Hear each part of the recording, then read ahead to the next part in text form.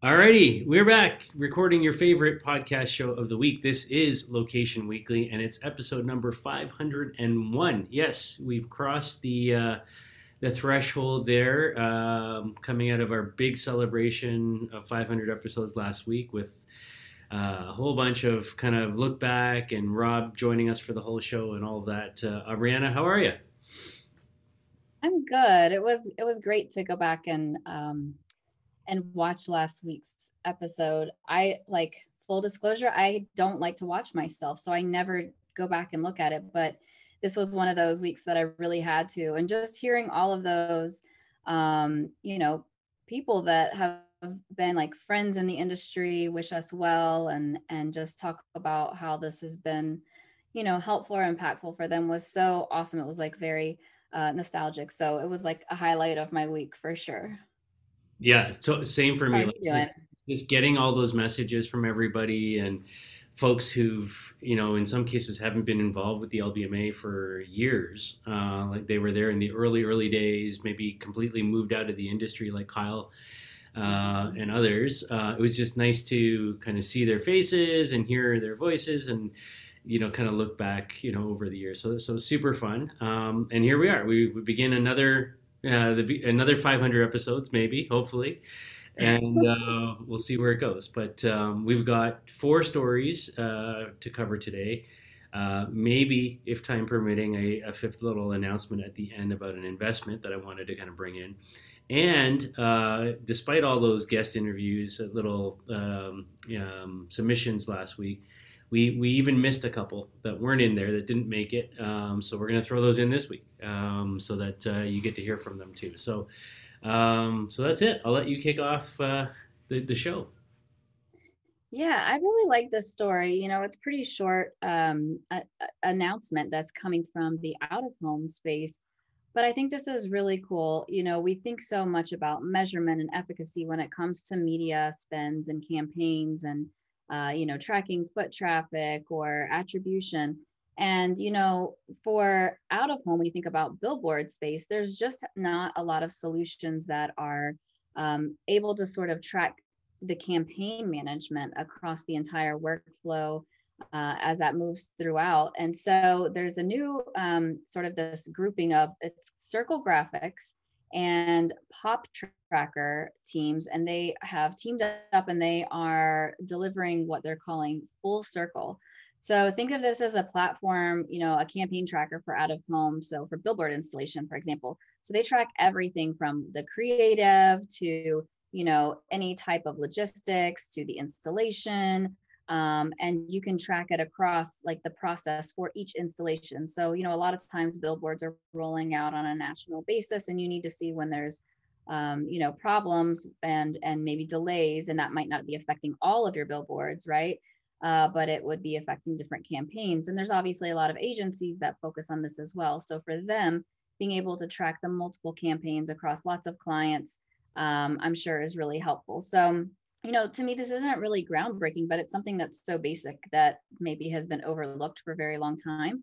But obviously, there's a need in the space to be able to manage the logistics and be able to handle the challenges and address them very quickly when it's something that you're paying to be there for 30 days or 90 days. And so each of those days is really important to your ROI and the metrics that you're trying to achieve, tied to those KPIs. So I think this is good. Like, it's interesting that there hasn't been a solution like this already, but I think it's great that they're pulling in all of this data across this one platform where it can be easily seen and managed. So good stuff. What do you think? Yeah, I agree. I think it's a good comprehensive solution. I think that, obviously we've seen folks using mobile and location data on sort of measuring the traffic that comes near the billboard or that aspect of it in terms of, attribution from that point of view in terms of eyeballs or vehicles that pass or, what have you.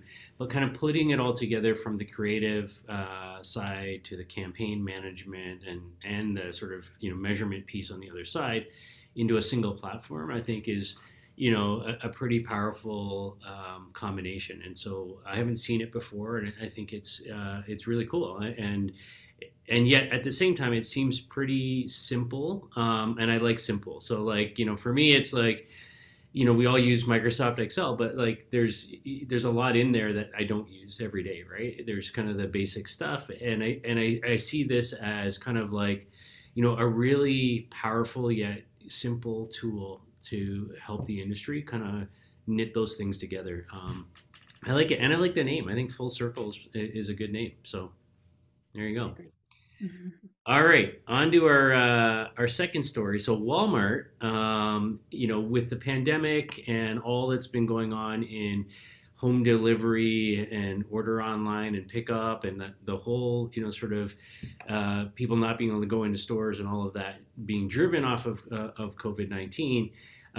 They are now testing in Bentonville, Arkansas, where their headquarters is, a service called Home Valet.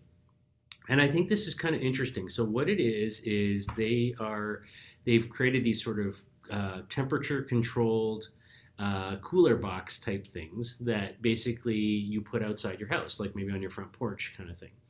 And they're set up to enable Walmart to do 24/7 delivery. So, it could be in the middle of the night while you're sleeping, and it's all, smartphone connected and all of that. And the idea is like if you order groceries, like, frozen food or fresh food or pantry items or whatever the thing might be, it can be delivered and kind of put into this box and stored securely, outside your home. And then, when you wake up, you can kind of go and retrieve the items there. And it's all, kept in the proper temperature and control that way. And, for me, it's like going full circle to use that, because it's, I remember as a little kid, we didn't have this, but I knew some neighbors who had at that time still milk bottles being delivered, to a little box on their front porch. In my case, there was a company that used to do home delivery of soda pop. Like they would make their own soda pops in different flavors, and we would wait for this delivery to come. And a lot of people still in those days, like, so now I'm talking like late 60s, early 70s, would still have these, sort of, boxes at their door that, the milk could get left in, or those kinds of things. And it's like, it's almost like we're going back to that now, right? Like this idea of there's a place there where things can get dropped off and left. Um, it's obviously more digital and updated, and smartphone enabled and temperature controlled and all of that. But in a lot of ways, it's like going back in time. So it's a little retro for me, which I like. And I think there's legs here. I think I can see these kinds of things taking off. It's probably, from a home building point of view, I could see builders starting to kind of jump into this area as well, as they're building new homes, where they've kind of got an area outside of the home that is accessible externally and has a cooler section and a, sort of non-cool section for other, Amazon deliveries or whatever. And then you could, retrieve the things from inside the home, perhaps, or that type of thing. I definitely see, this evolving as, we get more into, everybody doing home delivery. What are your thoughts? Yeah, I agree. I think it's nice to be able to have one, obviously, the simple functionality of a cooler, to not have to worry about timing, like when you are getting home, or, rushing down to get stuff from the delivery person because you're working from home and you're on a work call, or whatever that might be. I think that that's a great feature, especially as, there's tons of different climates across, the world. We'll focus on the country for now, or North America, that are changing constantly. I mean, here in Atlanta today we've got like 65-degree weather, and just yesterday, it was like 30 in the 30s. So, there's a lot of like fluctuation. So to be able to control that and maintain that, I think just from a quality perspective is great. And I do agree. I think that food delivery, or just delivery in general, is going to continue to evolve, right? The seamlessness of adding things to a list, the ability to be able to price compare as you shop across different places. And I think just, being able to perhaps even like voice order, right? So everything that you can do now you know, will be, I think we're going to continue to see that be more seamless and just much more convenient, right? But it is, you know, a lot of things are like what's old is, you know, is new again. And that is a perfect example that you gave. But it's also like, what can we do to just continue to make things, you know, more flexible for people around their schedules? What's easier when it comes to, you know, convenience, so that we can spend the time where it matters the most instead of, you know, maybe out grocery shopping. So I like this, and I think that I'm excited to see, you know, how else we can evolve delivery and convenience options moving forward. Yeah, I think there's a lot of potential here, and I see, you know, many different brands trying to jump on this. I mean, this is an obvious Amazon thing as well. You know, so we'll see more than just Walmart sort of attack this space for sure. All right, so before we jump into our other two stories, as I said, there are a couple of little visitor interviews that didn't make it into last week's show, and we wanted to include them, so we're going to stick those in here now. So enjoy those, and then we'll be back with the rest of our stories for this week. Asif, Abriana, it's fantastic. Happy 500 episodes. Location-based marketing, location, wherever you are, there you is, there you be, all those things. Jerry King, LBMA Toronto. Shout out to Asif and Abriana, belated Happy New Year, and more importantly, just congratulations on reaching this milestone of 500 episodes of the Location Weekly podcast. Just putting that in context, on a weekly, I mean, that's 10 years of podcasts. I mean, you guys are, that's Ironman marathon territory. So, you know, congratulations. I first began doing the podcast when Asif was co-hosting with Rob Woodbridge. And from then to now, I've just watched a steady escalation in the number of views per episode. And I think that the longevity of the podcast really is a testament to your vision, to a clarity of purpose, and frankly, just to a lot of hard, disciplined work. So congratulations again, you two.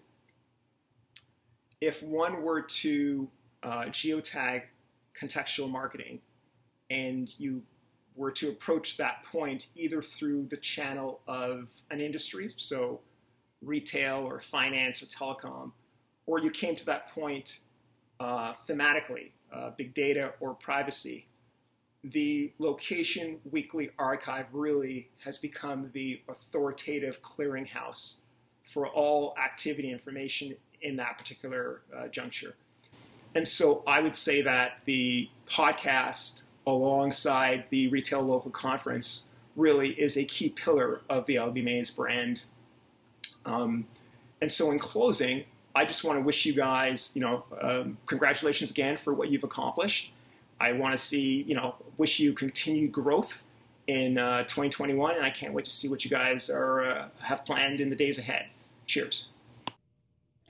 All right. So this is an interesting app, one that I wish I would have had access to several years ago, but it's called Shadow, and this is an app to help you find lost dogs. So apparently every year around 10 million pets go missing in the US, and millions of those can end up in, you know, shelters, and they're not always reunited with their owners.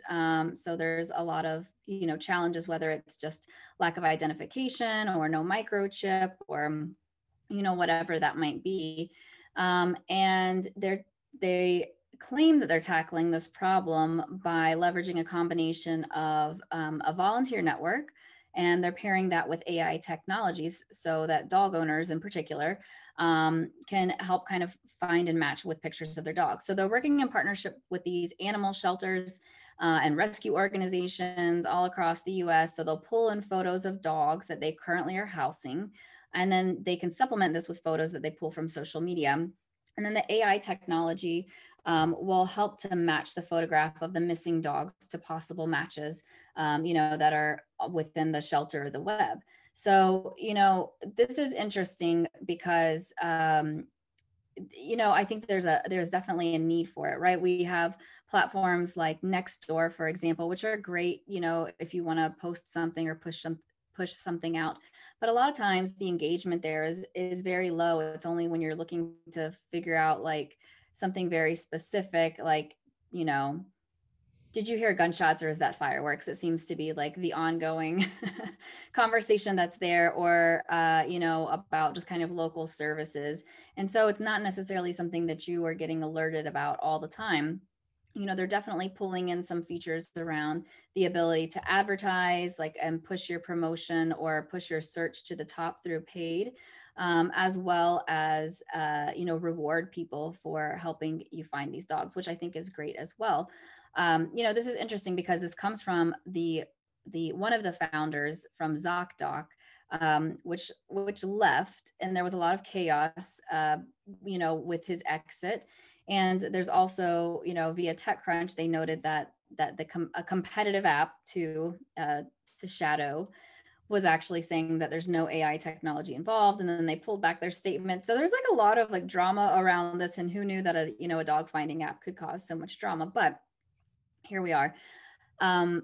Focusing on the actual app itself, I think this is wonderful. As a dog owner for 9+ years, and having a dog that was lost, that we did not find, like, I sympathize with this so much. And so I know that, like, losing that family member was just devastating, right? And we did the signs, and we did all of those things, and this app does encourage you to do other things as well, such as posting lost pet signs and things of that nature. But I think that just having some type of a way to pull these all together, assuming that this will get mass adoption, is a great thing. And nobody wants to lose a pet. So I love this idea, and I love that there's options, that are lots of options there, to help try to connect people back with the pets that may have gotten out or gotten lost. Yeah. So on the surface, I like this. I think it hits right at a key need, a key problem, as you said. And I was kind of shocked at the number initially, like 10 million dogs or whatever. I mean, like, that's a lot. And I like that they're working with the shelters together and kind of creating this sort of partnership and linking it together. I guess, and this isn't a bad thing, but I think at the end of the day, what we're talking about here is facial recognition technology with AI, right? And the exact same technology essentially is what Clearview AI does, except applied to people, and looking at social media pictures and scanning those pictures and then finding those people. And many law enforcement and police organizations across North America and around the world, have been using the Clearview system to track down people and all this sort of stuff, and find those missing people, if you will. And obviously have gotten in a lot of hot water about it. I know our Toronto police force was testing it, and many others around the world. And it doesn't sit well with people from a privacy point of view, of course. But I always find it interesting when you can take the exact same thing as that and apply it somewhere else, like finding a missing dog, and it's okay, right? Privacy doesn't matter at that point, I guess. Maybe, I don't know. Or what about the dog owners? I don't know, right? But I think I love the notion of what they're trying to do. I think it's a great application of the technology. And as you know, I'm a big proponent of using and advancing technology for good. I mean, it's just a big part of what we do. But I always find that interesting, that sort of dichotomy of, okay, like, it's okay here, but it's not okay there. And what are the rules, and how do we sort of apply those equally and evenly, and whatnot. But again, as an app serving a cause and a need, I'm all over it. I think it's great. So yeah, I agree with you on that point. I think that it really comes back to what the motivation is, right? So is the motivation trying to find someone who cross the border illegally, or is the motivation trying to find like a pet that's lost, or a potentially a child who's been, you know, abducted? I think that there's a lot of need for this type of technology there, but when it falls into the wrong hands, then it gets used for things where it is infringing on our privacy, and it is you know, it is big brother, and it is not really what we stand for, you know, as citizens, typically, like at least in the countries that we live in, thankfully. So I think there are a lot of nuances, and there's definitely, you know, I think that in general, it's like, what would you want done if it was your child, or, you know, your pet? And then what would you not want done if it was you, right? Like, you know, you have to weigh those things equally. So it is definitely, Yeah. I it's mean, if not my an kid's easy, it's not an missing, easy topic, right?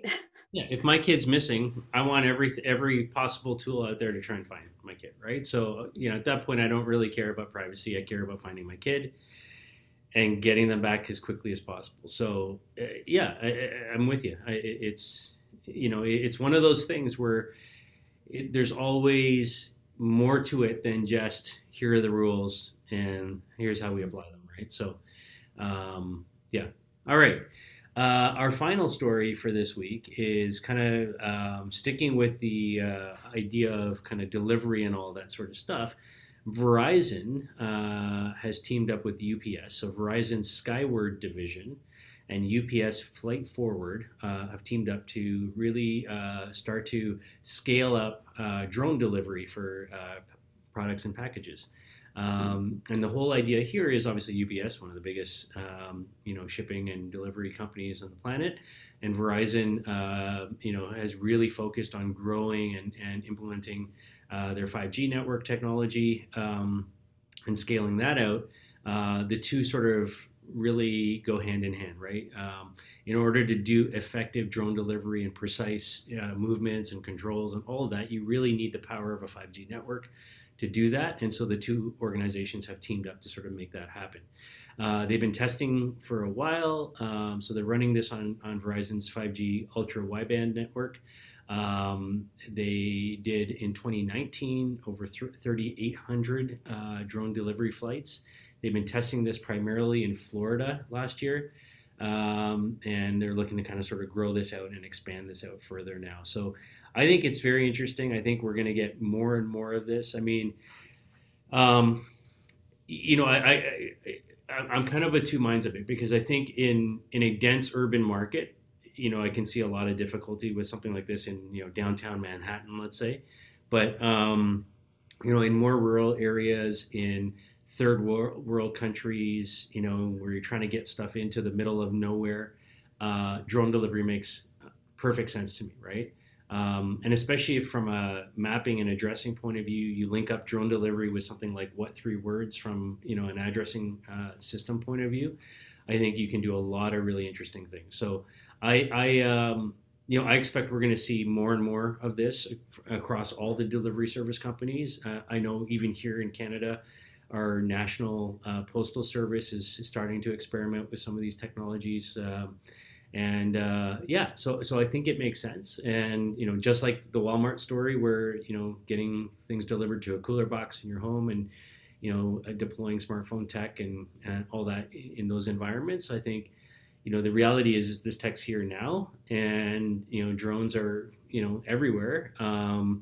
And so why not, you know, sort of start to develop companies and scale up services around that? And of course, UPS and Verizon are two companies very well positioned and well funded to do that. So. Yeah, I think that it's really interesting to think about it in terms of, like you mentioned, both more of a, you know, dense urban landscape versus something that's a little bit more rural or suburban. And I also think there's a lot of opportunity from not just like the last mile delivery options, but also kind of the first mile delivery options, right? So, you know, I think that there is still a lot of opportunity in transportation of goods, that there's, you know, for example, you know, if there are already, let's say, freights that are moving within certain areas, and you just need to get, you know, that first mile from the factory, like Amazon factory to the freight or whatever for delivery so that it can be a little bit faster. I think there's a lot of opportunity there for drones as well.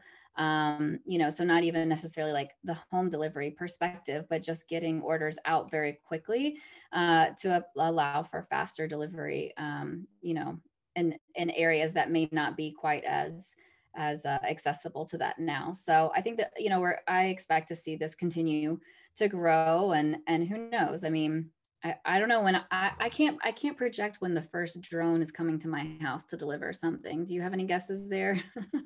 I'm going to put that as, it's not going to be this year, but I'm going to put it in early 22. Drone delivery to your, Okay, yeah. we'll see. Yeah. All right. So that's our 4 core stories for this week. I did wanted to just share a little bit of industry investment news. So our friends at Soci, that's SOCI, have closed a Series D investment round of $80 million. So congratulations to them on that. The round is led by JMI Equity, which is a growth equity firm in the enterprise software space, as well as additional investment from Ancona Capital, personal investment from Sochi's CEO and co-founder, as well as a number of others from companies like Seismic and others. So congrats, a great, sort of injection of capital, really, start to grow the company and scale it up even further. So excited for them. That's Super it. Exciting stuff. Congrats, guys. Yeah. So that's it. That's our show for this week. You've been listening and watching episode number 501 of Location Weekly. We thank you for your time, as always. If you have story ideas, reach out to us. If you want to get involved in the LBMA, reach out to us. We're planning a number of virtual events for this year, so looking for great speakers and content for some of those things. So lots of opportunities. And of course, give us some likes, some shares, some follows, on all the social media channels. And we'll be back next week with yet another show. Have a great week, everybody. Bye. Bye.